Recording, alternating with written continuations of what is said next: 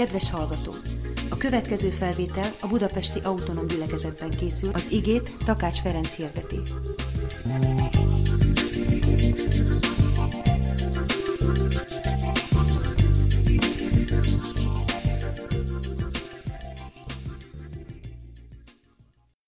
Én is az Istennek a jóságáról, szeretetéről, és a Krisztusnak a titkáról szeretnék beszélni nektek. És kérlek, hogy lapozzatok a Zsidó levél 13. fejezetéhez, és abból is a 20. verset szeretném felolvasni. Tehát a Zsidókhoz írott levél 13. fejezetének a 20. verse. Az Istennek a szeretete, amiről Gábor is beszélt a bevezetőben, hogyha ezt konkrétan meg akarjuk érteni, és konkrétan meg akarjuk ismerni, hogy mi is ez az Istennek a szeretete, hogy ez ne csak egy fogalmi meghatározás legyen a számunkra, akkor ez az Istennek a szeretete plastikusan megnézhető, megtekinthető a Golgotai kereszten. Ahol ugye a hit halott cselekedetek nélkül, mondja Jakab apostol, ahol az Istennek a szeretete cselekedetben jelent meg, valóságban. Tehát nem csak azt mondta, hogy szeretlek, hanem az Isten az ő szeretetét bebizonyította, amikor minket, embereket fontosabbnak ítélt a saját fia életénél. Ha egy picit ebbe belegondolunk, és engedjük, hogy ez az igazság a szívünket megmozgassa, ennél hatalmasabb dolog, ennél fantasztikusabb dolog, hogy egy olyan Isten, akinek minden lehetséges, aki mindenható, aki örökkévaló, aki előtt semmi nem lehetetlen, ő képes volt a saját fiát elküldeni miértünk, emberekért. És nem csak elküldte a saját fiát, hogy proklamáljon és bejelentse, hogy én vagyok az Isten, és bármit megtehetek, hanem minket ebben a nyomorúságos állapotunkban, a bűnnek az állapotában, a halálnak az állapotában, ez a fiú, ez azt mondta, hogy én meghalok értük.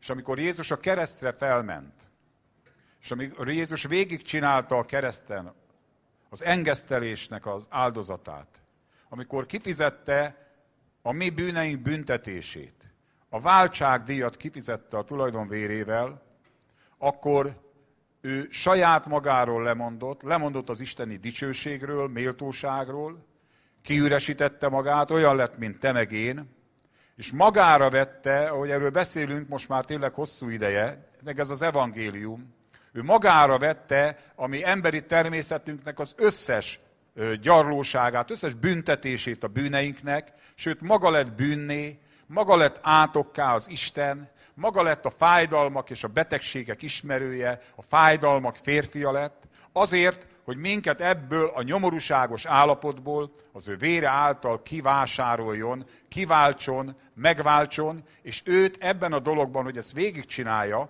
és az atyát ebben a dologban, hogy végignézte a tulajdon fiának a szenvedését, a kiáltását, amikor vért izzadott a Gecsemáné kertben, és amikor ott függött a kereszten, és gúnyolták, és nem nyúlt közbe, és nem jött le, hanem végigcsinálta, az kizárólag azért volt, mert szeretett téged és engem.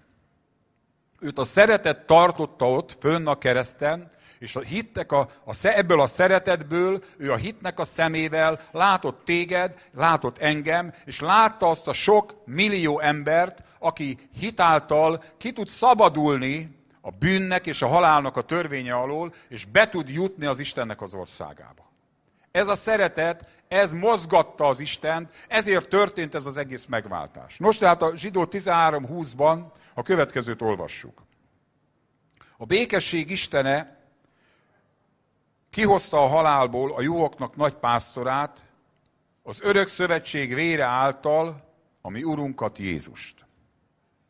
Tehát nekem egyik éjszaka fölébredtem erre az igére, hogy a feltámadás, ugye ott fordult meg minden. Ott belépett egy olyan valóság, hogy a vereségből győzelem lett. Hogy a halálból élet lett. Hogy a kárhozatból üdvösség lett. Tehát a feltámadás rendkívül fontos. Ez a világ számára bolondság. Mondja az ige, hogy az érzéki ember nem tudja felfogni az Istennek a dolgait. De azok, akik akikben az Isten szelleme van, azoknak ez a leghatalmasabb igazságoknak az egyike, ha nem éppen a leghatalmasabb.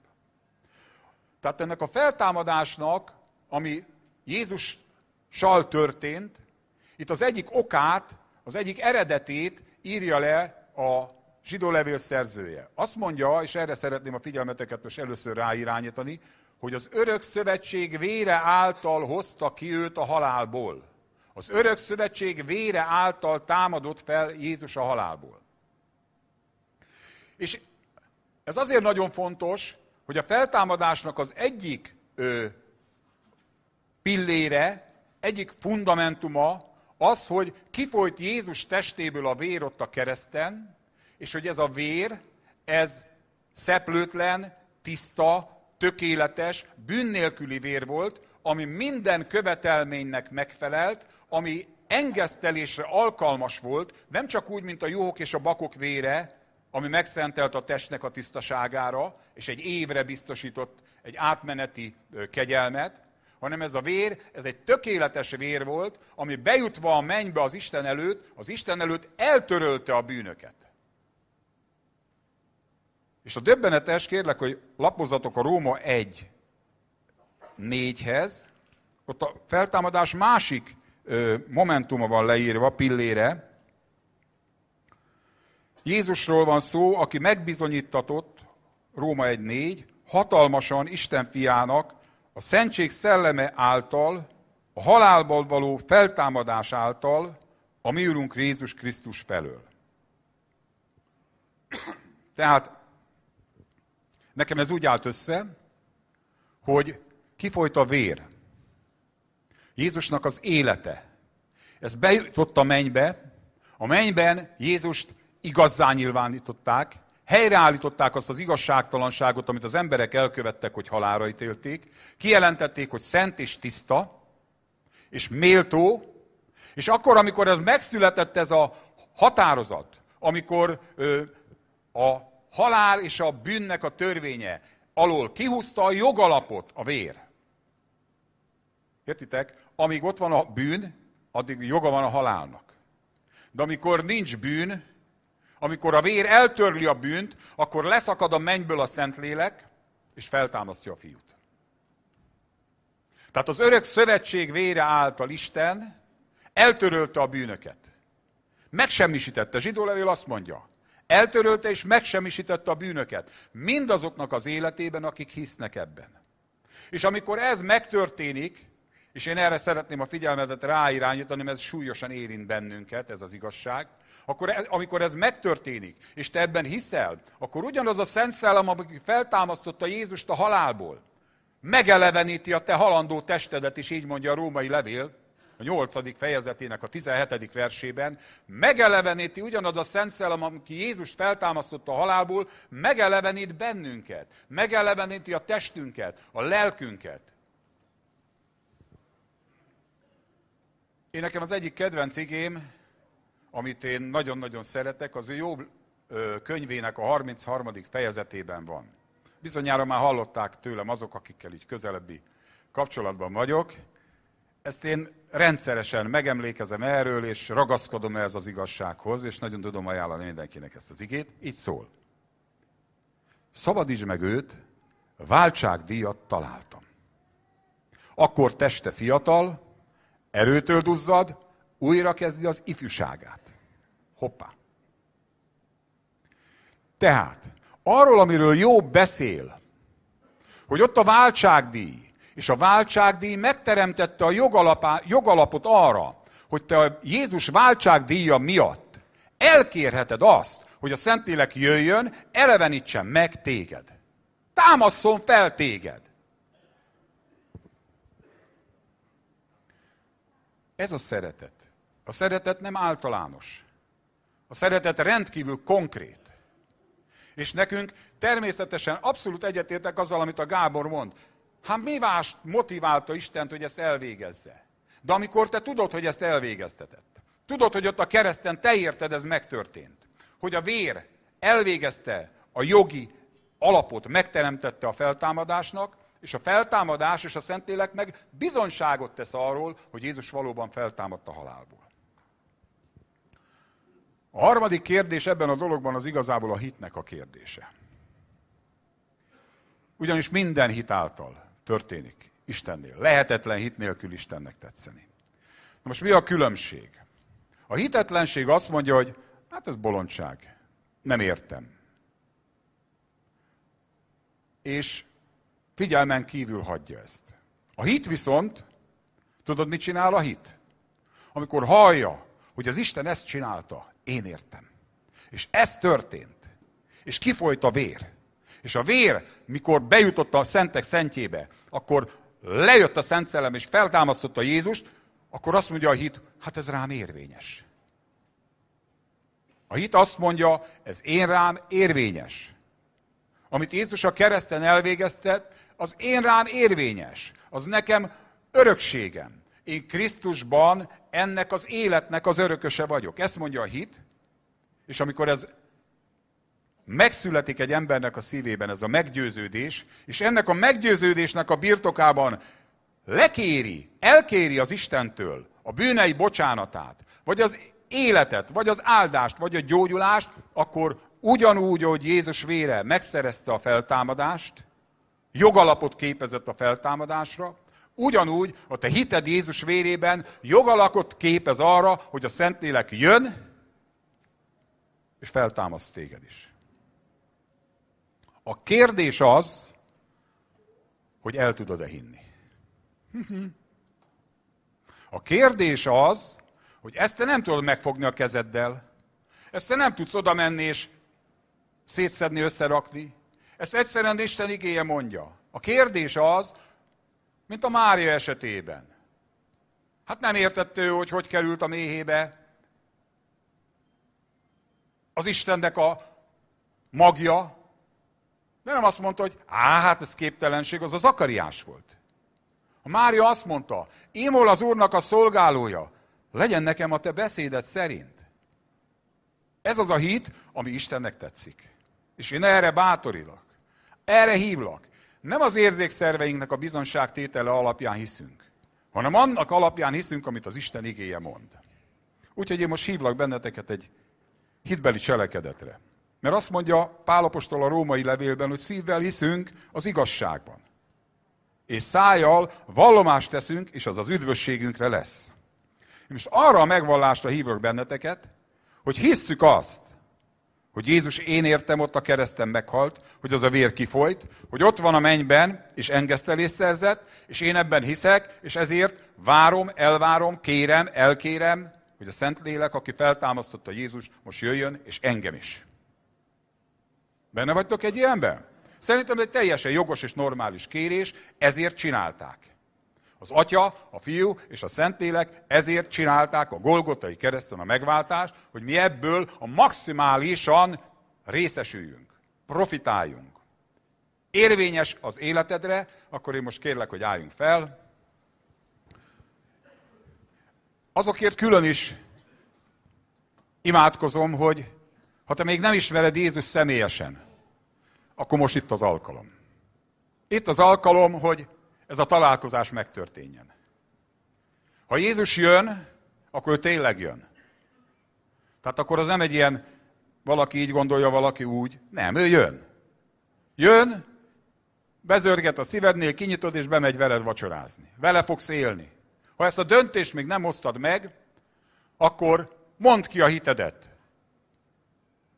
És Isten válaszolni fog. Jézus vérére jön a Szentlélek.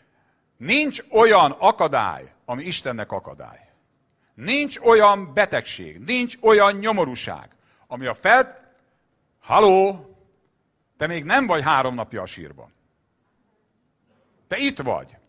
Na most, ha ezt a Jézus fel tudta támasztani a vér alapján, a Szentlélek, akkor a te körömgombáddal is elbír. Akkor a te lelki nyavajáddal is elbír. Akkor a te félelmettől is megszabadít az Istennek ez a szeretete. Én nem azért megyek oda, hogy együtt imádkozzunk, azért menjünk oda, hogy elkérjük azt, amit Jézus elvégzett. Hát így hívlak téged imádkozni, nem a bizonytalanra, hanem a biztosra, amit Jézus mondott. Ott a vér. Engesztelést szerzett az a vér.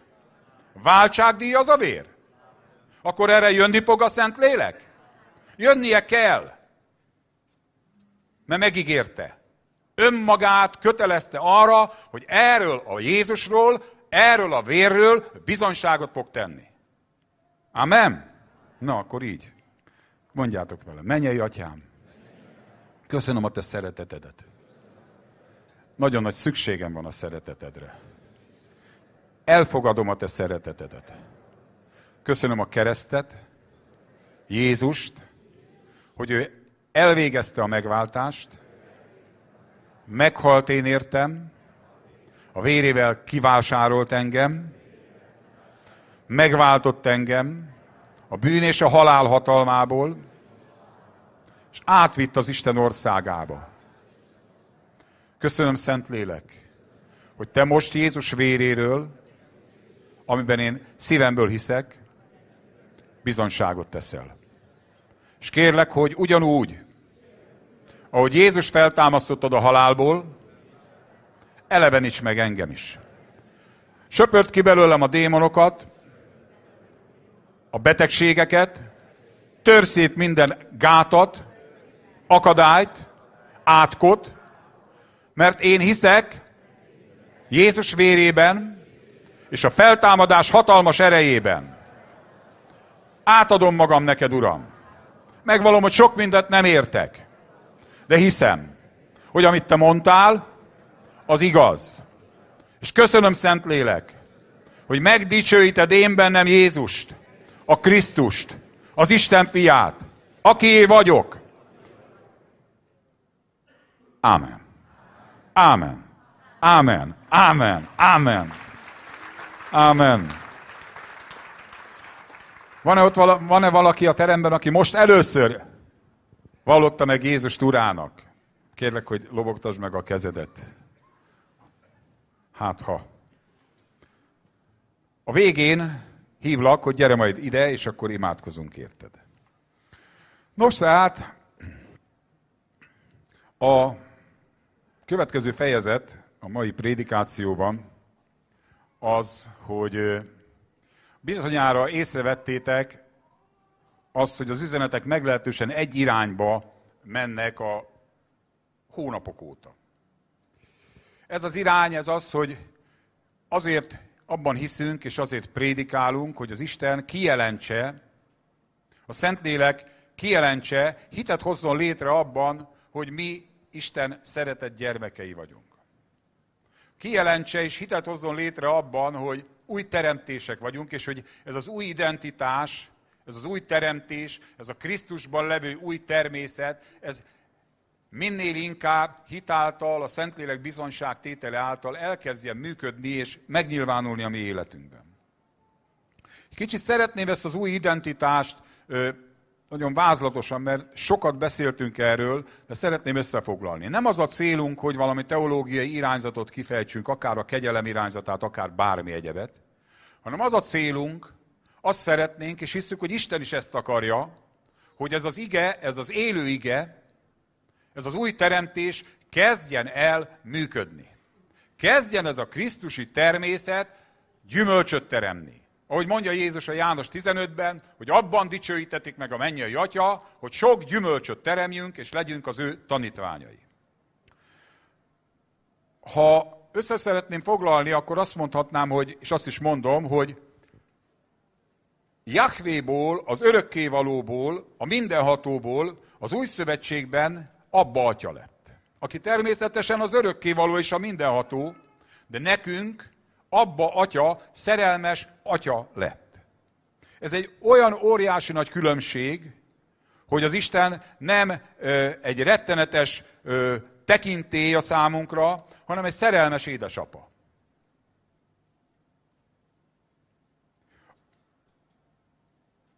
Mi pedig, ugye az efézusi levél azt mondja, hogy az engedetlenség fiai és a harag gyermekei voltunk. A bűnben gyönyörködő értelmünk és a cselekedeteink miatt. És ebből, a harag és az engedetlenség fiaiból Jézusnak a vére és az engesztelése és az, hogy mi ebben hiszünk, Isten fiait csinált. A Róma 8-ban azt mondja, hogy Isten kibocsájtotta az ő szellemét, hogy ő bizonyságot tegyen a mi lelkünkkel együtt, hogy mi Istennek a fiai vagyunk. És akkor a Galata levél még azt is mondja, és a római levélben is, hogy nem csak fiak vagyunk, hanem örökösök is vagyunk. Erről is sokat beszéltem én is, Ervin is, Tamás is, Attila is, hogy ez az örökség, ez birtokba kell vennünk. Pontosabban birtokba lehet vennünk, én azért mondom, hogy kell, mert én nagyon örülnék, hogyha ez nyilvánvalóan birtokba venné mindenki. Mondta a Gábor, hogyha mondjuk itt, amikor ez a strasbourgi bírósági dologgal kapcsolatosan, hogy mi eléggé rendesen kitartottunk ebben az ügyben. 2-3 évig. Akkor is, amikor mindenki más hátat fordított, vagy majdnem mindenki más, vagy nagyon sokan, és akkor is, amikor úgy nézett, hogy avas a dolog, nem nagyon... Akkor is mi azt mondtuk, de ez az igazság. Mi ehhez ragaszkodunk. És most ott tart a dolog, hogy ez az igazság. És jól tettük, hogy ragaszkodunk. Azt mondta Gábor, hogy mi lenne, hogyha az egészségünkhöz ilyen radikálisan viszonyulnánk. Amikor a betegség megtámad, akkor ilyen radikálisan azt mondanak, hogy nem, mert meg van írva, és ez az igazság. És ha kell, akkor 2, 3, 20 évig kitartok az igazság mellett, mert meg van írva, és ez az igazság. Ez elég jó. Tehát az örökséghez ragaszkodni kell. Sokat beszéltünk erről, hogy az örökséget hogyan tudjuk átvenni, de itt most leginkább arról annyinál megállnék, hogy örökösök vagyunk. Hogy Isten fiai vagyunk, és ígéret szerint örökösök vagyunk. Aztán az Attila múltkor beszélt a megigazultságról, a cadikságról. Rendkívül fontos üzenet. Hogy minket Isten teljesen igazzá nyilvánította Jézusba vetett hitünk miatt. És hogyha ezt elfogadjuk, és nem engedjük meg, hogy bármilyen trükkel minket visszanyomjanak a megfelelési kényszer, meg a bizonyítási kényszer, meg majd így, meg hogy, nem azért vagyok igaz, mondja Pál, mert a cselekedeteim miatt, hanem a Jézus Krisztusba vetett hitem miatt vagyok igaz ember. És ebből mi következik? Hogy igaz dolgokat fogok cselekedni. Az a hit, amiből nem jönnek a cselekedetek, az én véleményem szerint nem sok köze van a Bibliához, a bibliai hithez. A hit a vele megegyező cselekedetek által lesz élővé. A kettő között nincs ellentét, hogy mondja Pál meg Jakab is, hanem a kettő szépen, harmóniában egészít ki egymást Istennél. Tehát amikor mi cadikok vagyunk, és szeretném itt a Róma 5.17-re felhívni a figyelmeteket, az azt jelenti, hogy mondja a Róma 5.17, hogyha egynek bűnesete által minden ember elhatott és uralkodott a halál. Azt mondja, mennyivel inkább uralkodnak azok itt ebben az életben, akik részesültek a kegyelem és az igazság, megigazultság ajándékának a bővölködésében. Tehát az Isten igéje azt mondja nekünk, hogy minket uralomra rendelt az Úr. A mi örökségünkben benne van az a győzelem, amit Jézus a kereszten megszerzett. A mi gondolkodásmódunk kell, hogy megváltozzon, hogy ragaszkodjunk ahhoz az igazsághoz, amit az Isten igéje kimond. De az nyilvánvaló az igéből, hogy nem azt rendelte az Isten, hogy mi nyögjünk a betegség alatt, hanem azt rendelte, hogy mi uralkodjunk a betegségek felett. Nem azt rendelte, hogy mi nyögjünk a körülményeknek a szorításában, hanem azt rendelte, hogy fejek legyünk, és ne farkok. Amen? Én ezt rendkívül fontosnak tartom, ebben én nagyon bele tudnék menni, de nem akarok. Ebben az örökségben benne van az üdvösség, az örök élet, az áldás, az egészség, a győzelem az ördög felett. Le lett győzve az ördög.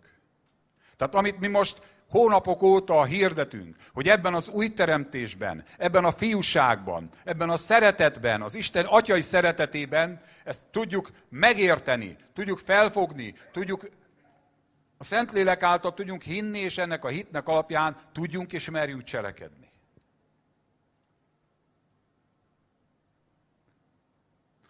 A legfantasztikusabb része most jön ennek az új teremtés csomagnak, amiről szintén beszélünk, de én most is szeretném összefoglalni. Amennyire lehetséges, hát egy részét talán. Hogy mi új teremtések vagyunk, ez azt jelenti, hogy a régiek elmúltak, mondja a korintusi levélben Pál, és Krisztusban minden újjá lett. Na most te, aki így nézel ki, meg én, aki így nézünk, mi vagyunk az új? Igen. Ugyanis ez hit által történik. Előbb kell hinnünk, és utána változik. És ahogy hiszünk abban, hogy Isten bennünket újjá teremtett, úgy tudunk változni. Nem úgy néz ki, hogy változok, és akkor majd újjá teremtődök. Nem. Először megszületik a gyerek, és utána fog oázni. Nem fordítva van a dolog. Hát így van. Igen. A Galata 2:20-ban egy csodálatos igazságot mond ki Pál apostol, hogy Krisztussal együtt megfeszítettem. És élek többé nem én, de nem önmagamnak élek. Nem az egónak élek, hanem él bennem a Krisztus. És az az élet, tehát bennem él a Krisztus. Az az élet, amit ebben a testben élek, az Jézus Krisztusban, az ő nevében, az ő igazságába vetett hitből élem. Tehát az mozgat, amikor szembe kerülök egy helyzettel, akkor nem csak a természetes információk alapján döntök, szólok, cselekszem, hanem felfogom, mi a természetes információ, hogy támad egy betegség, egy nyomorúság, egy akadály, de azt mondom, hogy én Krisztusban, egy más pozícióban vagyok, és Krisztusban nem én élek többé, hanem ő él bennem. És itt jön az én nekem nagyon nagy felfedezés, és gyötröm vele a presbiter társaimat gyakorlatilag hetente, a János 14, 10. verse. Már mondtam, de nem szűnök megmondani, hogy Jézushoz odament a Filip, mondta, mutasd meg az atyát. Erre mondta Jézus, Filip, 3 éve látsz engem. Nem vetted észre, hogy az atya bennem van? És utána azt mondja Jézus, hogy amiket mondok, azt nem én mondom, hanem a bennem levő atya mondja. Amiket cselekszem, azt nem én cselekszem, hanem a bennem lévő atya cselekszi. És már kívülről tudom, de ti ellenőrizzétek, hogy valóban úgy mondom-e. Azt mondja Jézus, azok, akik hisznek, én azt mondom abban, hogy bennük ott vagyok én. Mert néhány verssel később, hogy megértitek és megismeritek, hogy én ti bennetek, ti pedig én bennem vagytok. Tehát akik ezt képesek meggyőződésként elfogadni, azok, akik hisznek, azok is fogják cselekedni azokat, amiket én cselekszem. Sőt, még nagyobbakat. És utána elmondja, hogy hogyan. Ha kértek valamit az én nevemben, azt mondja Jézus, utána csináljátok meg ti magatok. A hitetek által, a nagy küzdelmű képességetek, az akaratotok által. Úgy koncentráljatok, hogy végre sikerüljön. Ezt mondja? Ti itt vagytok egyáltalán? Nem ezt mondja, azt mondja. Amit kértek az atyától az én nevemben, azt mondja Jézus, én megcselekszem azt. Most egy kicsit figurázom a dolgot. Bennem van a Krisztus. Amikor én az ő nevében kilépek ebben a hitben, akkor innen belülről kinyúl, és cselekszik. És utána miután egy verssel később azt mondja, még egyszer mondja, a gyengébbek kedvére, ha kértek valamit az én nevemben, én megcselekszem azt. A kérdés igazából az, hogy ezt el tudjuk-e hinni. Mert a hit az nem látott dologról való meggyőződés. Ugye a Márk 11:24-ben azt olvassuk, hogy amit könyörgésben kértek, higgyétek azt, hogy már megnyertétek, hogy a tiétek, és meg lesz nektek. Tehát azt mondja, hogy olyat higgyek el, meggyőződésszerűen, amit nem tudok tapasztalni. Hogyan? Hogy megvan, hogy gyógyultam már meg? Miért? Hogy tudjak ebbe hinni? Szerintem 2 alapja van ennek a hitnek. Az egyik alapja az az, hogy meg van írva. Az egyik alapja, hogy fölnézek a keresztre. És miután ismerem Jézust, mert bennem, a szívemben él, ezért elhiszem, hogy amiről ő azt mondta ott a kereszten, hogy elvégeztetett, az rám érvényes. Azért hiszem, mert ő mondja. Azért hiszem, mert komolyan veszem őt. És a hitünknek a másik alapja, az a Szentléleknek a bizonyságtétele. Hányan tapasztaljátok, ma is dicséretkor, vagy hányan tapasztaltátok, éltétek át, vagy élitek át folyamatosan azt, hogy a Szentlélek bennetek van, és bizonyságot tesz Jézusról. No, kérek, valaki ezt átélte, tapasztalta, azt tegye fel a kezét. Ez a bizonyság elegendő. Ez a bizonyság, hogy a Szentlélek benned van, ez elegendő arra, hogy mindazról egy teljes meggyőződésre jussál. Tehát ennek az új teremtésnek a csodája az, hogy a Krisztus bennünk van. A Kolossi 1.26-ban azt olvassuk, hogy, ezt talán felolvasnám, a Krisztusnak a titkáról.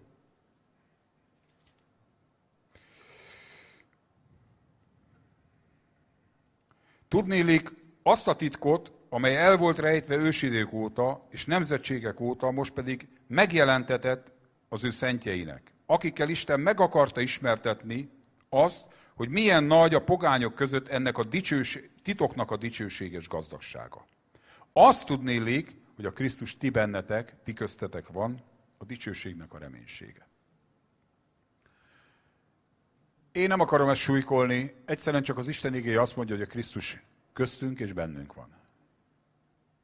És ez azt jelenti, hogy te benned ott van a Krisztus, és te Krisztusban vagy, hogy egy isteni természet van benned, és ez az isteni természet akar rajtad keresztül megnyilvánulni. És ez így is működött. És a tanítványok életében, amikor itt volt, akkor végig lehet nézni, hogy az apostolok cselekedete igazából arról szól, hogy hogyan léptek a tanítványok ki a vízre, hogyan kezdtek el a hitük alapján, ezt az új teremtés alapján cselekedni.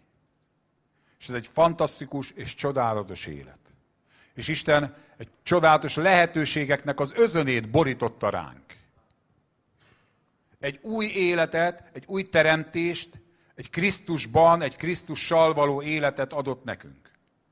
És én nekem az volt a kérdésem Istenhez, hogyha ez így van, és tudom, hogy így van, akkor miért nem látunk ebből többet a hívők életében?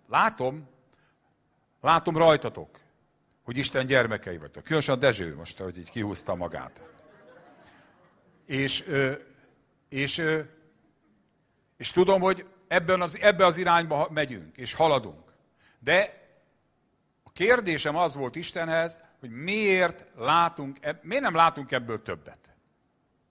És hát erre sok-sok minden választ adott, itt beszélgettünk is róla, hogy itt most mi vetünk. És ezt az igazságot hirdetjük nektek, ezt az új teremtést, hogy Isten fia vagy, hogy Isten szerető édesapád, és előbb-utóbb csak leesik a tantusz, előbb-utóbb csak létrejön ez a hit, hogy ennek a hitnek az alapján kezdjél el gondolkodni, és kezdjek én is gondolkodni, kezdjek el döntéseket hozni, és kezdjünk el cselekedni, kezdjünk el ennek a hitnek az alapján élni. Kilépni a vízre, imádkozni a betegekért, hirdetni az evangéliumot azoknak, akik szükségek között, problémák között, gondok, nehézségek között vannak. Pál, amikor találkozott ezzel az igazsággal, ezzel a Krisztussal, a Galata 1-ben azt mondja, hogy az Istennek, amikor tetszett, engem, aki üldöztem a keresztényeket, meglátogatott engem, megkeresett engem, akit az anyám mélyétől fogva kiválasztott, és amikor ez megtörtént, ez a találkozás Jézussal, Pál azt mondja, nem tanácskoztam többet testtel és vérrel, hanem jött, és Damaszkuszban azonnal, hogy újjászületett, azonnal hirdette a Krisztust. A Filippi levélben pedig azt mondja, hogy amik nekem egykor haszonra voltak, az, hogy ő a törvény tekintetében fedhetetlen volt. Azokat kárnak és szemétnek ítélem, hogy a Krisztust megnyerjem. Tehát egy olyan radikalizmus volt a Pálnak a Jézussal való találkozás, egy olyan radikalizmust eredményezett a Pálnak az életében, amit a mi, és ez az egyik én nagy panaszom, a mi fogyasztói társadalom alatt neveltetett gondolkodásmódunk, meg életmódunk, ez nem annyira kedvező. Bár szerintem akkor sem volt nagyon kedvező, és az Isten pedig ott van, és mindent megtesz annak érdekében, hogy a mi értékrendünk, hogy a mi gondolkodásmódunk átváltozzon a Krisztus szerint valóvá. És most rövid intermezzó következik, és aztán folytatnám az üzenetet. A Zsigmond Lali barátomat szeretném ide hívni. Gyere, Lali, kérlek. Megbeszéltük ám előre. Gyere, Lali. Tapsoljatok meg, mert bátortalan még a Lali. Az történt a Lalival, hogy ő nem egy ilyen álmodozó típus, de először vázlatát, de muzsikus lélek, és de történt vele tehát volt egy, lehet nevezni látomásnak, lehet nevezni elragadtatásnak, de mindenféleképpen szólt hozzá az Úr, nagyon erőteljesen, és én azt szeretném, hogy Lali, oszd meg röviden ezt most velünk. És utána én folytatnám a prédikációt. Sziasztok, testvéreim! Áldás legyen rajtatok. Feljebb. Így. Tolják. Hát szóval az történt velem, hogy a húsvét hétfő után egy szerdai napon, mikor ott feküdtem az ágyamban még, akkor azt éreztem, hogy már felkeltem, és külső szemmel láttam saját magamat. És mellettem volt a feleségem, mellettem volt a kiskutyám. Mindent láttam, azt is láttam, hogy még az idő, hogy hajnal 4:30 volt. Na most ezt a látomást avval szeretném elmondani, hogy így ugrálok így az időben, hogy ezt mikor felkeltem, elmeséltem a feleségemnek. Utána elmeséltem a egyik gyerekkori és testvéremnek, barátomnak, Nyári Dezsőnek, és mindegyik mondta, hogy erő van ebbe az üzenetbe. Utána felhívtam a Ferit, őnek is elmeséltem, mondta, hogy hát ezt osszuk meg mindenkivel, és akkor igen. És utána pedig egyből kinyitottam a Bibliát, hogy továbbra is, hogy miket üzen, mert szerencsére nekem mindig azonáltal szoktam beszélgetni a mennyei atyámmal. És akkor egyből kinyitottam, hogy most mit tévő legyek, hogy megosztom ezt az üzenetet, hogy most ez egy valóságos volt, és hogy hát valóságos volt, de... És a lényeg az, hogy a Róma 1.16-nál kinyitottam, és akkor ezt fel is mondom, így az üzeneteket, hogy mert nem szégyellem senki előtt az örömhírt, hiszen Istennek hatalma az, amellyel üdvösségre juttatja mindazokat, akik hisznek benne. Elsőnként a zsidóknak, azután a többi népnek is.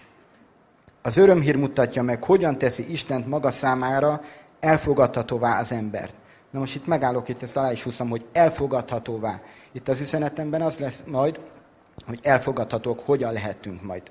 Ez pedig a kezdettől mindvégig az Istenben való hit által történik, ahogyan az írás mondja, aki a hite alapján Isten elfogad, az örökké élni fog. Aki hite alapján. Na most a hit, én azt mondom, hogy sokan mondjuk azt, hogy hiszünk Istenbe. Csak ne egy információ legyen az a hit, hogy hiszek Istenbe. Nem, a hit az azt mondja, hogy igen, szeretem az Istent. Szeretem a mennyei atyámat. Ne csak egy információ legyen. Na hát visszamegyünk akkor az álomhoz, az elejére. Mikor ott voltam az ágyamban, akkor hirtelen a nappaliban teremtem egy másik szobában. És ott állt mellettem a feleségem és a gyerekek is. És hallottam, így, mint hogyha üvegben lettek volna a falak, mindent átláttam, a körutat láttam, a várost láttam, elláttam teljesen Los Angelesig, az egész világon a nemzetségeket láttam. És mindenhol hatalmas nagy pánik volt. Mindegyik azt mondta, hogy hova tűnt el, hogy hallanak egy különleges zenét az emberek, és a zenéből által elindulnak a zene fele. És ahogy elmentek, egy pár lépés múlva eltűntek az emberek. Én ott álltam még mindig ott a nagyszobában, a tévét bekapcsoltam, nem tudom melyik ilyen hírcsatorna ment, ott álltak az emberek, és ott is arról panaszkodtak, hát mondták ott, hogy elindulnak az emberek, és hallanak egy különleges zenét. És a zene irányába elindultak az emberek, és utána már a stúdióból is mentek ki emberek, és eltűntek.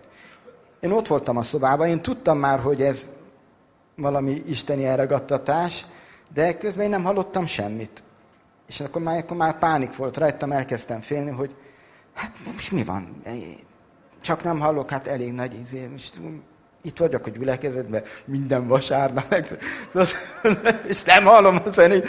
A lényeg az, hogy hatalmas nagy pánik volt, és az emberek között pedig nagyon nagy félelem volt. Az egész világon nagyon nagy félelem volt. Na most itt megyek itt a Lukács 21-25-re, ezt az igét is rakta elém.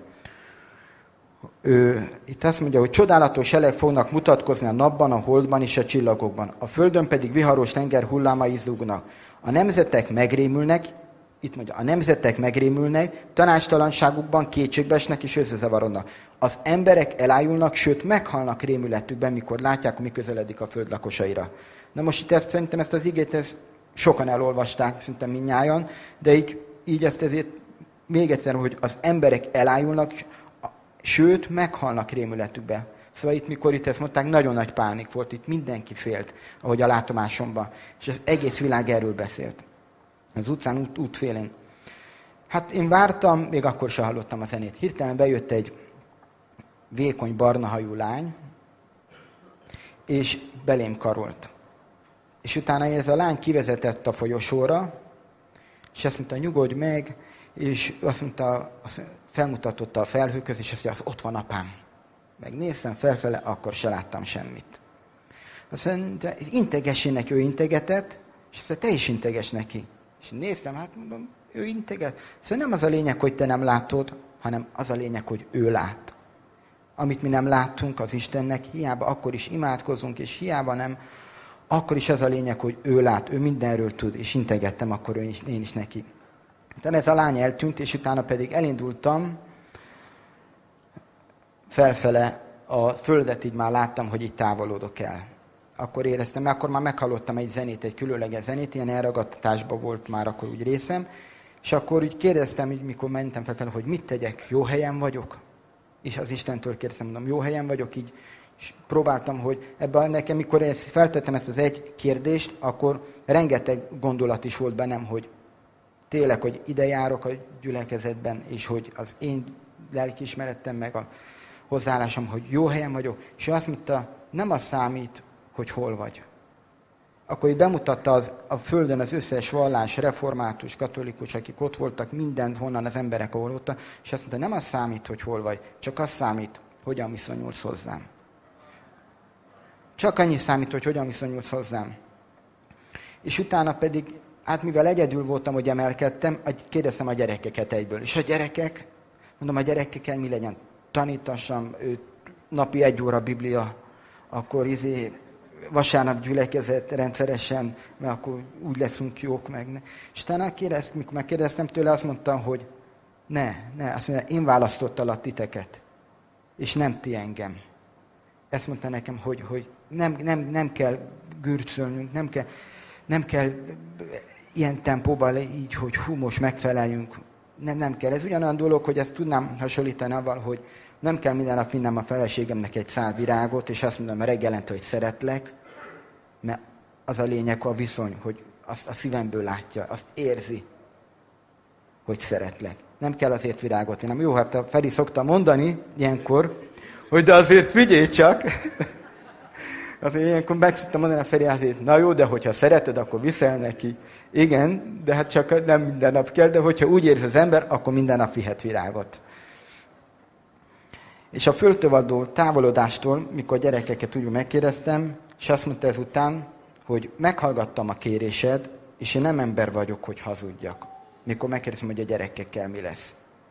És azt mondta, meghallgattam a kérésed, és én nem ember vagyok, hogy hazudjak. Hát a Jakab levélben is ott van, hogy ha valamit kérsz Istentől, azt teljesíti.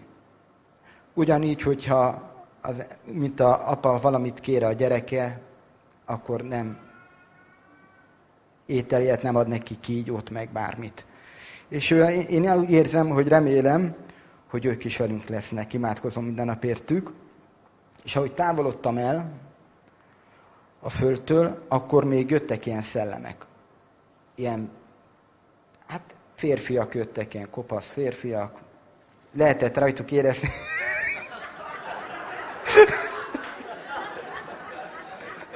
Akkor én is azt mondom.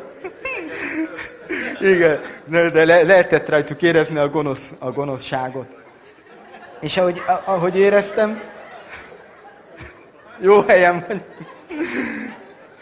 És mikor távolodtam, és mikor a gonosz szellemek jöttek, akkor nekem a kedvenc igém, hogy te vagy az Istenem, bízom benned. Te vagy erős kőváron, benned védelmet találok, a 91. Zsoltár. Hogyha bajba vagyok, akkor mindig ezt gyorsan megvallom, igéket felveszem. Hát egy szó se jött ki a számon. Meg se tudtam szólalni, csak és már húztak így lefele, így belém kapaszkodtak, és húzták le a lábamon 3-4 szellem. És akkor nem tudtam semmit mondani, csak hirtelen artikulátlan hangon annyit mondtam, hogy abba. Egy szó, és abban a pillanatban lejöttek. Na most itt ebben az igébe pedig az van, hogy mert azok az Isten fiai, akiket a Szent Szellem irányít, hiszen a Szent Szellem, akit befogadtatok, nem tesz újra félelemmel. Megkötözött rabszolgává benneteket, ellenkezőleg Isten fiaivá tesz. És az ő segítségevel így kiálthatunk Istenhez. Az ő segítségevel így kiálthatunk. Na most én eléggé nagyot kiáltottam, hogy abba. Maga a Szent Szellem a mi szellemünkkel együtt megerősíti, hogy Isten gyermekei vagyunk. Már nem is olvasom tovább. Az, hogy nem tudtam, és amikor kimondtam azt, hogy abba, az, hogy édesapám, hogy még most is szólítják Izraelben a édesapjukat, abban a pillanatban meghallotta a segélykiáltásomat, és nem kellett semmilyen igét mondanom meg, hogy én hol vagyok, meg ki vagyok, csak annyit mondtam, apám, segíts. És abban a pillanatban jött Isten, letaszította a gonosz szellemeket, és már fent voltam a mennyben akkor. És mikor fent voltam a mennyben, akkor pedig 2 ilyen lépcsőt láttam, márványoszlopok ilyen felhő között, és ott hallottam, hogy énekelnek. Hallottam a trombitát, amire azt mondjuk, hogy utolsó trombita szó, az különben egy zenét hallottam. És angyali nyelven énekeltek, szent nyelven, de valahogy én azt értettem ott fent, hogy csak Istent imádták, és volt egy hatalmas nagy kapu, ahol láttam, hogy Isten ott van, de maga az Isten nem láttam, de a szerelmet, az erőt, a szeretet, ami kisugározott, azt mind láttam. Jézus Krisztus is ott ült. És ott álltak nyugodtan, fehér ruhában az emberek. Itt jobb oldalon is és bal oldalon. És nem volt tolongás, hanem mindenki énekelt, és vigadozott. És mikor ott voltam, akkor azt mondta nekem itt a Isteni, hogy szólj mindenkinek, mert közel a vég. Szóval ez így megmarad bennem, hogy szólj mindenkinek, mert közel a vég. És utána, amikor már úgy kezdtem úgy magamhoz térni, így az álmomba, és akkor nem tudtam még akkor se kinyitni a szemem, és akkor mondtam, Istenem, hogyha most ez még egyszer, hogyha ez biztos, és hogy ez egy tényleg az álom tőle együtt, akkor ölelj át. És akkor abban a pillanatban, hogy éreztem, hogy mint egy langyos víz az egész testemen végén, és elkezdtem volna lebegni az ágyban. Szóval azt az érzést nem lehet elmondani, nem tudom körül úgy, mint amikor azt mondjuk, hogy valaki, hogy mi a szerelem. Nem tudjuk megfogni, ezt nem tudjuk leírni, azt érezni kell. Ezt se tudom, én lebegtem az ágyban. Azt éreztem. És visszatérve, hogy az viszonyról. Mert itt ezeket az igéket kaptam, hogy a viszony Isten és mi közöttünk. Hogy mit kell csinálnunk. Itt azt írja a Lukács 18:15-ben, az emberek még kisgyermeiket is odavitték Jézushoz, hogy érintse meg őket, amikor látták ezt a tanítványok, rájuk szóltak, és el akarták őket zavarni. De Jézus magához hívta a gyermekeket, és azt mondta a tanítványainak, ne zavarjátok el őket, engedjétek a gyermekeket hozzám jönni, hiszen Isten királysága olyanoké, akik hozzájuk hasonlítanak. Itt mondja, hogy Isten királysága olyanoké, akik a gyerekekhez hasonlítani. Ezek a gyerekek ilyen 2-3 évesek lehetnek. Máté 18:1. Ki a legnagyobb? Abban az időben megkérdezték Jézustól a tanítványai, ki a legnagyobb Isten királyságában. Ekkor Jézus odahívott egy gyermeket, odaállította közéjük, és így felelt. Igazán mondom nektek, meg kell változni a gondolkodásatok, hogy olyanok legyetek, mint egy gyermek. És különben semmiképpen nem mehettek be Isten királyságába. Na most milyen egy gyermek? Egy 2-3 éves gyerek, mikor felkel, akkor egyből meglátja az apját, és egyből felrakja a kezét, hogy apu vegyél fel, vagy anyu vegyél fel, legyenek az anyák is. És hogy vegyél fel. És nincs bennük semmi hátsó szándék, nincs bennük az, mint egy 18 vagy egy 20 éves fiúban, azok is gyermekek, és azoknak is megadunk minden, de hogy apu, segítek neked, elmegyünk, lemosok a kocsit, lemegyek venni, na jó, de akkor elviszel a McDonald'sba, vagy a zseppénzt. Nincs bennük semmi hátsó szándék. Ugyanúgy, mint a barátokban is, hogy mikor felhívnak, hogy jaj, hát ebbe tudnál segíteni. Nem. Egy kisgyermek, olyanok legyetek, mint a kisgyermek. Hogy csak szeretettel menjetek hozzá. Nem kell nekünk azt mondanom, hogy Istenem, most jó, itt elől megnincselnek ezért. Nem kell az, hogy én járok a gyülekezetben. Nem az kell, hanem csak annyi legyen, hogy a kegyelem által, annyi, hogy szeressed, hogy a viszonyulj az emberekhez, viszonyulj a testvéreidhez, viszonyulj Istenhez, a mennyei apádhoz, csak így felszólsz, és nem kell elmondani minden nap a megvallást, hanem csak annyi, hogy szeretlek, apám. Szeretlek. És csak ennyi, hogy meglegyen a kapcsolat, az élő kapcsolat meglegyen Istennel.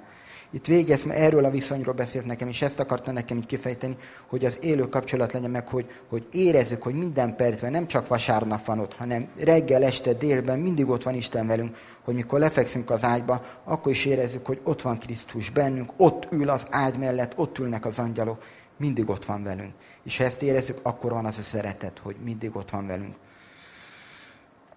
Akkor tudnám mondani még a Máté 22:37, hogy melyik a legfontosabb parancs a törvényben. Ő így válaszolt: szeresd az örökkévaló Istenedet teljes szívedből, egész lelkeddel és teljes értelmeddel.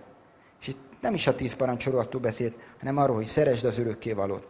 Nem kell 6 mi atyánkot elmondanunk naponta, hanem csak annyi, hogy szeressed az örökkévalót. Hogy mindig szeressed.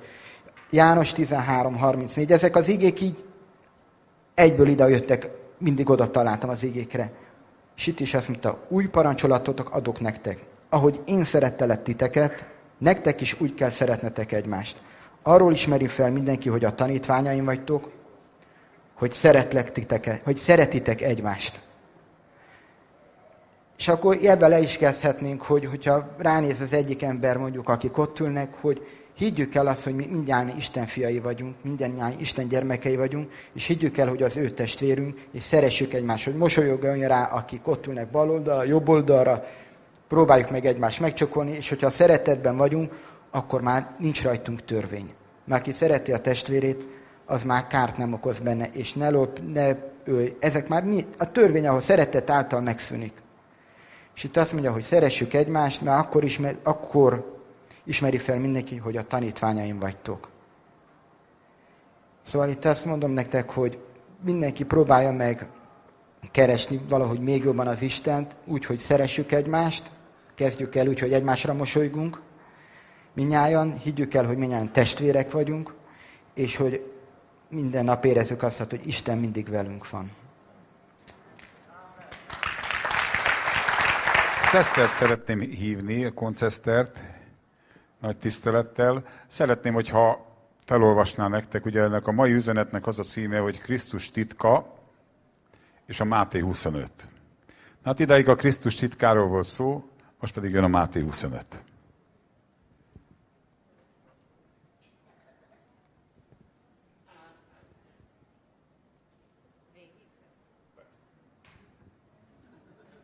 Végigolvasom.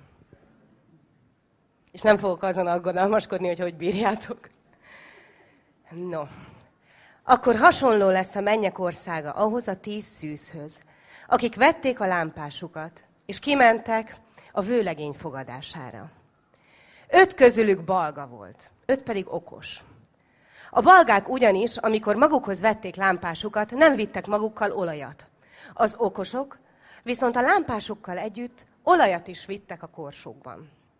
Mivel pedig a vőlegény késett, mindnyájan elálmosodtak és elaludtak. Éjfélkor azután kiáltás hangzott. Íme a vőlegény, jöjjetek a fogadására. Ekkor ezek a szüzek mind felébredtek és rendbe hozták a lámpásukat. A balgák így szóltak az okosakhoz. Adjatok nekünk az olajotokból, mert a lámpásunk kialszik. Az okosak így válaszoltak. Hát, ha nem lesz elég nekünk is, meg nektek is. Menjetek inkább a kereskedőkhöz, és vegyetek magatoknak. Amíg azok vásárolni voltak, megjött a vőlegény, és akik készen voltak, bementek vele a mennyegzőre. Azután bezárták az ajtót. Később megérkezett a többi szűz is, és így szóltak. Uram, uram, nyiss ajtót nekünk! Ő azonban így válaszolt. Bizony mondom nektek, nem ismerlek titeket. Vigyázzatok tehát, mert sem a napot, sem az órát nem tudjátok. Mert úgy van ez, mikor egy idegenbe készülő ember hívatta a szolgáit, és rájuk bízta a vagyonát. Az egyiknek adott 5 talentumot, a másiknak 2, a harmadiknak pedig 1, Kinek képessége szerint, és elment idegenbe. Aki az 5 talentumot kapta, azonnal elindult, vállalkozásba fogott vele, és másik 5-öt keresett hozzá. Ugyanígy a 2 talentumos is, másik 2-t keresett hozzá. Aki pedig az 1-et kapta, elment, gödröt ásott a földbe, és elrejtette ura pénzét. Hosszú idő múlva azután megjött ezeknek a szolgáknak az ura, és számadást tartott velük. Eljött az, aki az 5 talentumot kapta. Hozott másik 5 talentumot, és így szólt. Uram, 5 talentumot bíztál rám. Nézd, másik 5 talentumot kerestem. Ura így szólt hozzá. Jól van, jó és hű szolgám. A kevésen hű voltál, sokat bízok rád ezután. Jöjj és osztozz urad örömében. Eljött az is, aki a 2 talentumot kapta, és ezt mondta. Uram, 2 talentumot bíztál rám. Nézd, másik 2 talentumot kerestem. Ura így szólt hozzá. Jól van, jó és hű szolgám. A kevésen hű voltál, sokat bízok rád ezután. Jöjj és osztozz urad örömében. És amikor eljött az, aki az 1 talentumot kapta, ezt mondta.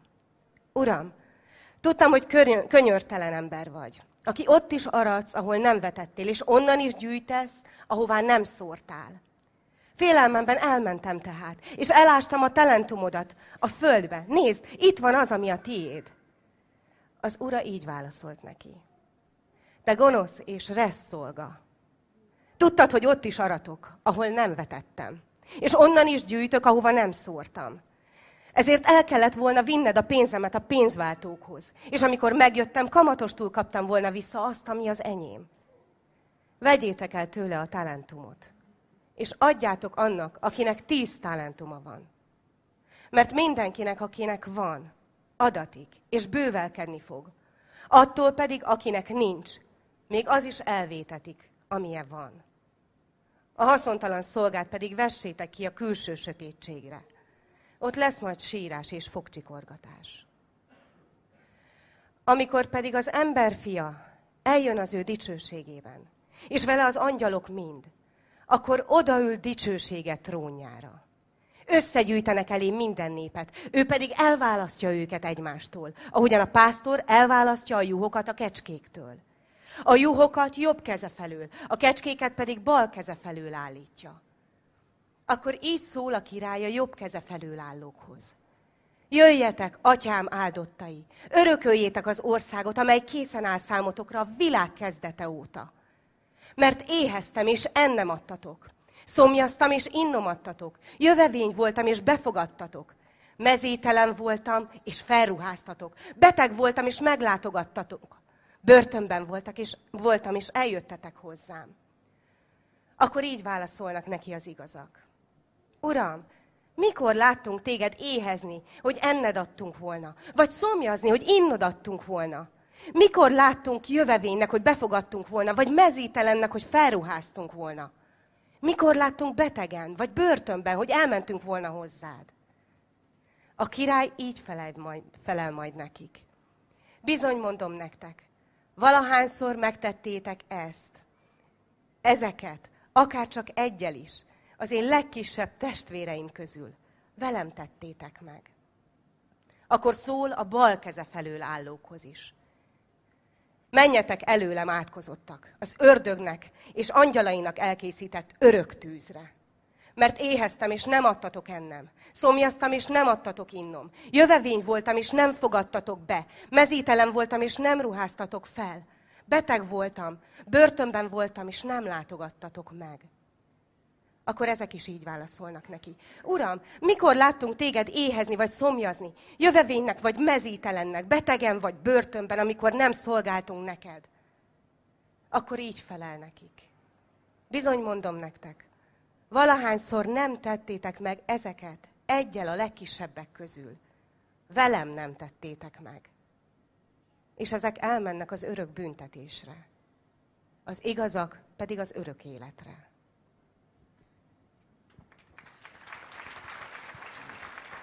Halleluja. Hát, atyám, fiai, ez a Máté 25, szerintem igen tanulságos. Ugye a Gábor azzal kezdte a bevezetőben, hogy amikor meg vagyunk győződve arról, hogy valaki feltétel nélkül szeret és elfogad bennünket. Őtőle, amikor korrigál, int, fed, azt nagyon jól tudjuk fogadni, és tud minket változtatni. Hogyha ezt kívülről próbálja valaki végrehajtani, enélkül a szeretet nélkül, azt nevezik károsztatásnak, és az nem vezet jóra, az ellenállás szül, mert a törvény haragot nemz. Én úgy látom, hogy mi egy óriási lehetőséget kaptunk Istentől.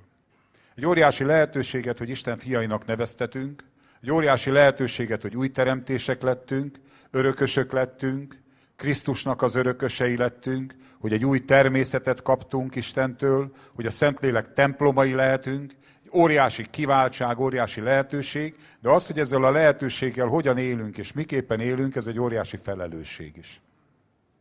Ez meghatározó, és nem véletlenül mondja Jézus itt a Máté 25-ben, ez a rész az elragadtatásról, illetve az ítéletről szól, amikor Jézus azt mondja, hogy ketten lesznek az ágyban, az egyik fölvétetik, a másik otthagyatik, két asszony őről a malomban, az egyik fölvétetik, és másik otthagyatik, és azt mondja, hogy vigyázzatok.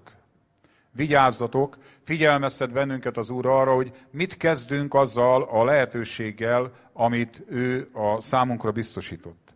Emlékeztek, mostanában sokat beszéltünk a Jakab 1-ben arról a bizonyos tükörről, amikor az ember belenéz a szabadságnak a tökéletes törvényébe, és meglátja, hogy kicsoda is ő Krisztusban. És akkor meglátjuk mi is, hogy mit is ajándékozott nekünk Krisztusban Isten. És az, hogy ezzel mit kezdünk, az két irányt mond a Jakab 1-ben az apostol. Ha ennek a látásnak, ennek az igazságnak a cselekvői leszünk, akkor boldogok leszünk a cselekedeteink által. Akkor ez a hit, az igazságnak a megcselekvése, amiről beszél a Máté 25-ben Jézus, ha világítunk, mert mi volt a probléma az okos és a balgaszűzek között a különbség? Az egyik világított, a másik nem világított. Én is világíthatok, és te is világíthatunk, és a Krisztust kifejezhetjük, és Jézus szeretetét megoszthatjuk, és élhetjük, vagy pedig bespejzolhatjuk magunknak. És amiért ez a példázatot mondja Jézus, az az, hogy, és a talentumos szolgánál is, ne ássuk el. Ne ássuk el, mert nem ez az Istennek a jókedves és tökéletes akarata, hanem az az Isten akarata, hogy amit ránk bízott, azt forgassuk, azt éljük meg, azt adjuk tovább. Az a szeretet az ne egy dicséretben legyen csak az Isten iránt, hanem az a szeretet ne szóval legyen, hanem cselekedettel és valósággal való szeretet legyen.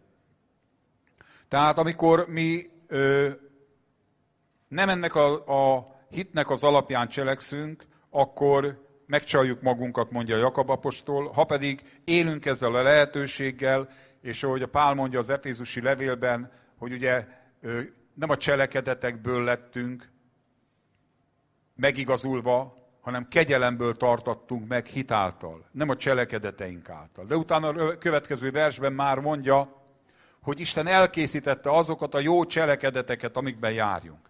Nincs ellentmondás e között. Ha te szereted az Erzsit, akkor viszel virágot. Én is most nagyon könnyen beszélek erről, nem vagyok egy ilyen virágvívős típus egyébként, de most vittem virágot. Úgyhogy most nem anyák napja volt, mindegy. Na jó, büszke is vagyok magamra rettentő módon. Hát még a feleségemre milyen büszke lehetek, igen. Szevasz, Julika. Igen. Tehát én úgy gondolom, hogy amikor az Isten, mint egy atya, int és figyelmeztet bennünket ezeken az igéken keresztül, hogy ez az embernek a méltósága, tisztessége. Ez az életünknek a felelőssége, hogy szabad akaratot kaptunk. Hogy mit kezdünk azzal, amit Isten odaadott nekünk. Ugye a Máté 24-ben azt mondja az egyik szolgáról, hogy eszik, iszik, és a szolgatársait elkezdi verni. És megjön annak a szolgának az ura akkor, amikor ő nem gondolná. És az a szolga, a hű szolga, pedig azzal van elfoglalva, hogy eledelt adjon. Hogy ezt a szeretetet továbbadja. Arról beszél itt Jézus, hogy amikor a megkülönböztetés lesz, az ítélet lesz, a megítélés lesz, az elragadtatás lesz, akkor igenis nagyon sokat fog számítani, hogy mi azzal, amit ránk bízott Isten, mit kezdünk. Én nekem, meg egyikünknek se adott Isten arra jogot, hogy eldöntsük kinek, hogy mint. És senkit nem szabad nekünk egymást károsztatnunk. De igenis figyelmeztetnünk kell egymást, és intenünk kell egymást, amíg tart a ma. Erre a felelősségre és erre a tisztességre. Lépj ki a vízre. Élj ezzel a szeretettel, amit Istentől kaptál. Ez az Istennek az akarata. Világítsál. Forgasd a talentumaidat. Szeress. Adj. És én úgy látom, hogy ez a fogyasztói társadalom, amiben mi élünk, ez mérhetetlen módon egoista. És abba az irányba tolja a mi szekerünket, a mi gondolkodásmódunkat, hogy önmagunk körül forogjunk. Még a keresztényeket is. És ezzel szemben Pál apostol azt mondja a 2 Korintus 6-ban, hogy avagy nem tudjátok-e, hogy a ti testetek a bennetek levő Szent Szellemnek a temploma. És nem a magatokéi vagytok, hanem Istenéi. Mert áron vétettetek meg Jézusnak a vére által.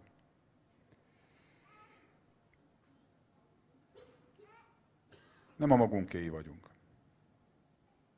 Csodálatos dolog, hogy Isten fiai lehetünk. De amikor Pál azt mondja, hogy élek többé nem én, hanem él bennem a Krisztus, ez egy óriási harcot is mutat. És beszélgettünk, és mondta az Ervin, hogy hát nagyon sok dolga van mindenkinek. Innen, oda, amoda, ezt csinálni, azt csinálni, másodállás, harmadállás, meg minden.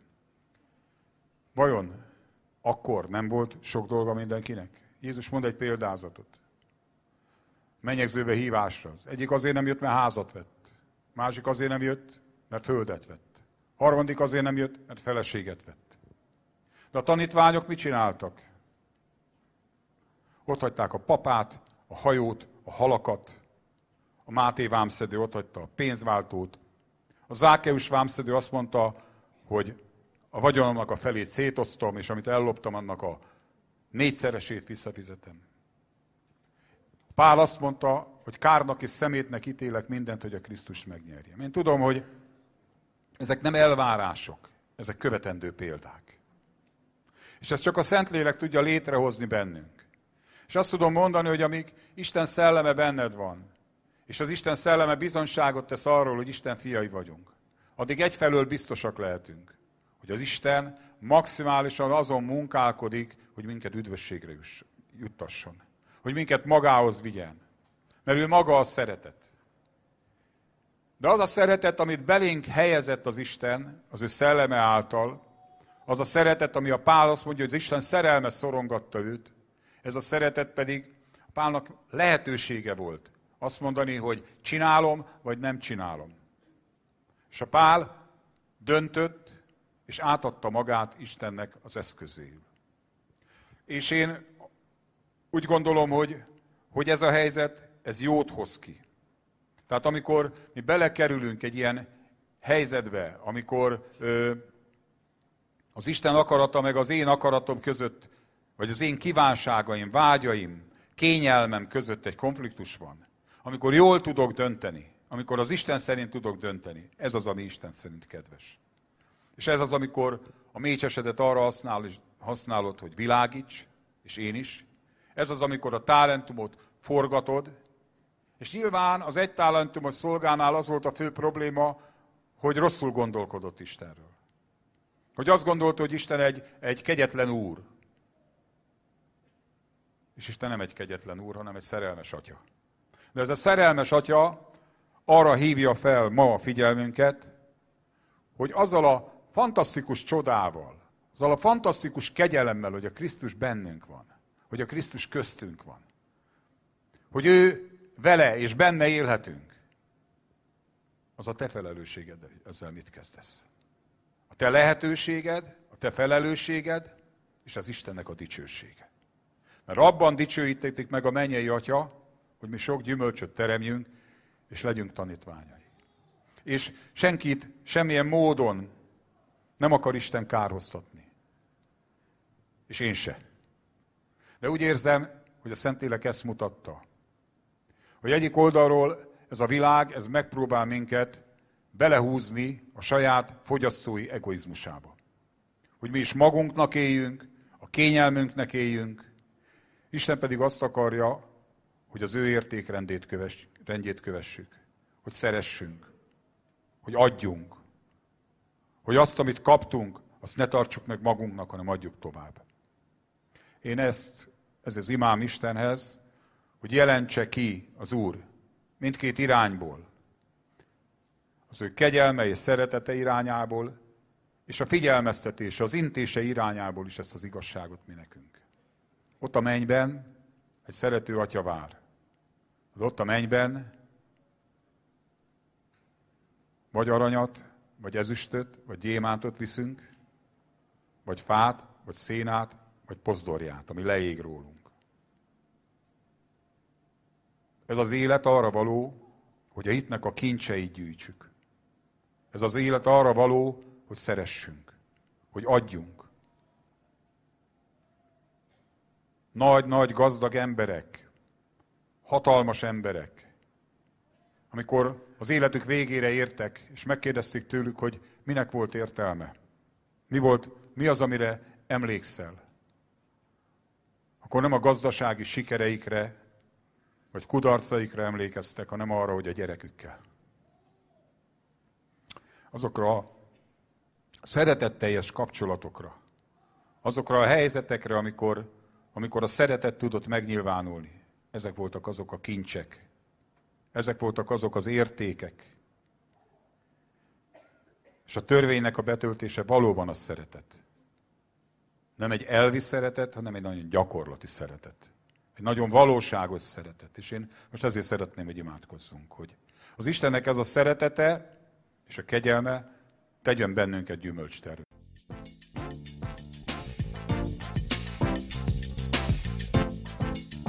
Kedves hallgató! Ha kérdése, észrevétele van az elhangzottakkal kapcsolatban, kérjük keresse fel a Budapesti Autonóm Gyülekezet honlapját www.bpa.hu vagy írjon címünkre 1078 Budapest, Murányi utca 61. Köszönjük figyelmét!